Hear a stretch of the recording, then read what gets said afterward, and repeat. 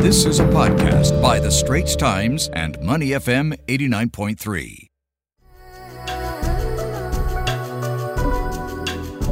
It's time to put the spotlight on China right now. Yes, indeed. China has reported its first community spread of the Omicron variant ahead of the Winter Olympics.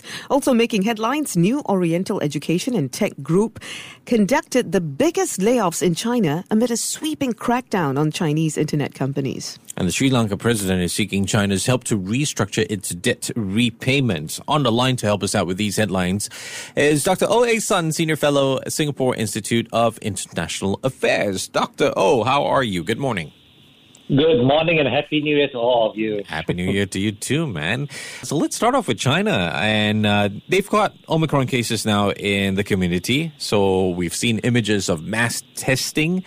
This is in the northern city of Tianjin, the country trying to maintain that zero tolerance approach to COVID-19. But we've got a more transmissible variant now. Yes, indeed. And with only a few weeks to go to the Winter Olympics, I guess the big question is, how will this affect preparations for the event? What can China do or learn from the Tokyo Summer Games in order for this event to be held in a very safe and controlled manner? Dr. Oh, what do you think?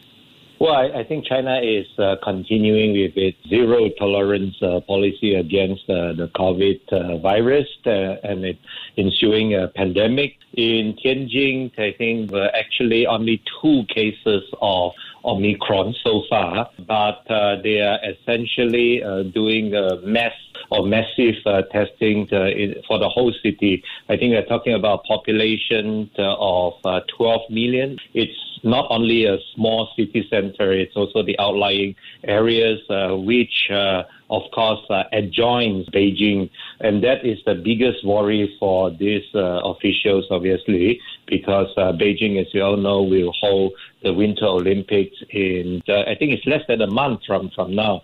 Well, they will still try to isolate the whole games from this sort of spread. But of course, if the Tokyo Summer Olympics were any lesson to be learned, you can't really isolate the game from the rest of the population. You could, to the best of your ability, create a certain degree of so-called bubbles for those athletes and foreigners coming into the country. But you essentially have to live with the virus, even if it's a big event such as the Olympics. Dr. O, what can you share with us with regard to China's development of their own mRNA vaccine? Well, they are forging ahead with, I think, about 2 types of new mRNA vaccines domestically tested. But, of course, China until to date has not approved any foreign mRNA vaccines such as BioNTech and so on. Of course, there are those who say this is to spur China's own mRNA development, but it has a lot of catching up to do, because it's not just the vaccine itself. It is also, for example, how you could safely and effectively administer those vaccines. Those so-called technical know-hows, I think, would still be very wanting in China.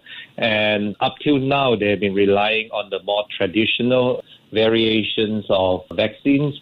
And, of course, now that there's a new wave of outbreaks, there are more calls, both domestically as well as internationally, for China to seriously get a grip on either developing its own mRNA or approving this foreign mRNA vaccines as soon as possible. You did say that the technical know-how for developing its own mRNA vaccine is lacking. Why do you think China is remaining so stubborn in light of the growing outbreak of Omicron? Well, I don't think they're stubborn as much as there's a lot of catching up to do, because they've been relying, as I said, on the more traditional variant, so-called inactivated virus type of vaccines. And, mRNA, it's a high technology. It would take a number of years to develop. There have been a lot of research in the United States and also in Europe on mRNA technology, but unfortunately it was not so in China over the past many years. Yeah. Doctor, just one more question on this mRNA issue. And this is a bit of an opinion question. Is there some kind of political pressure? Because they could easily work with companies like Pfizer, for example, to get that technology. There's also the issue of when you want to host worldwide events, and everyone around the world has got mRNA vaccine, they've got the Sinovac traditional kind. Is there a pressure to sort of be aligned with the rest of the globe? Well, there is, but there's also equally the pressure for China to, even if they want to have some sort of mRNA vaccines to produce their own instead of wholesale importing foreign produced ones. Yeah. This podcast is available on our audio app. That's AWEDIO. Like us and rate us. And now, back to our podcast episode. Let's move on to the wide-ranging crackdown that we have seen in China on private enterprises. This started more than a year ago. And more recently, we've seen New Oriental Education and Tech Group fire tens of thousands of employees, one of the biggest layoffs since the policy was introduced some time ago. Tell us more about what you think will happen in terms of ripple effects of such developments on the Chinese economy. But to be even more specific, this was a crackdown, I think, towards the middle of last year on those private tuition centers such as New Oriental Group, which was very famous for teaching English as well as other foreign languages.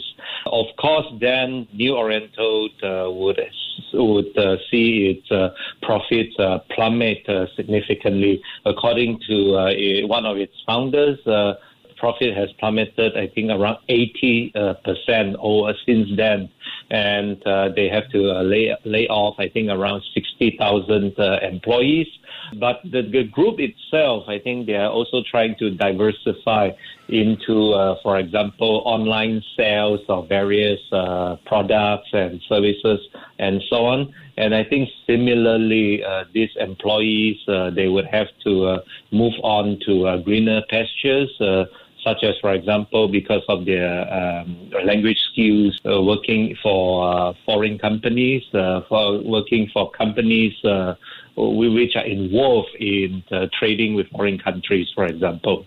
Dr. Oh, last weekend, Sri Lanka's president asked China to help restructure debt repayments, all this part of efforts to help the South Asian country weather a worsening financial crisis. What can you share with us with regard to this debt repayment sort of structure? What do you know about it?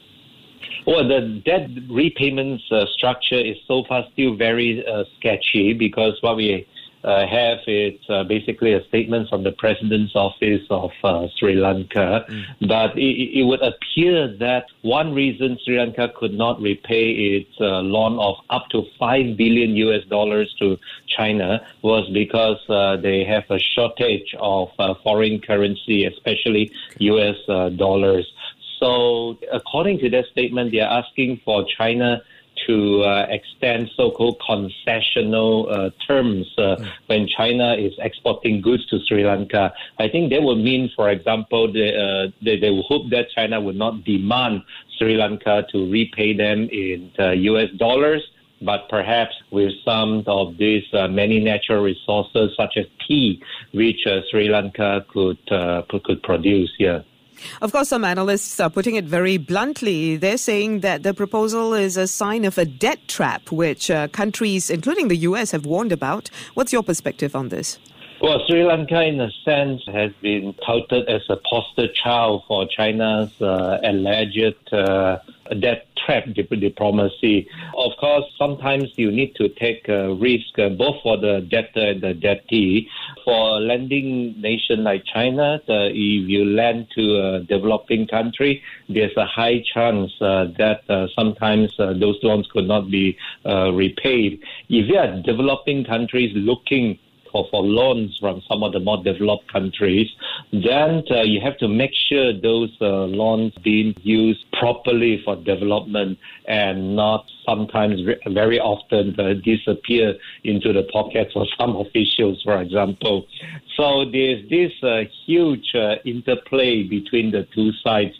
And in Sri Lanka's case, I think at some point they felt that some of the development projects may not actually be fruitful and so on. And that's why it gave rise to this so-called debt trap diplomacy allegations here. We've been speaking with Dr. Oh Sun, Senior Fellow at the Singapore Institute of International Affairs. Dr. Oh, appreciate your time this morning. You take care and stay safe, yeah? Thank you. The Asian Insider Podcast channel is also available on Apple Podcasts, Spotify, Google Podcasts, and our audio app. That's AWEDIO. Like us and rate us.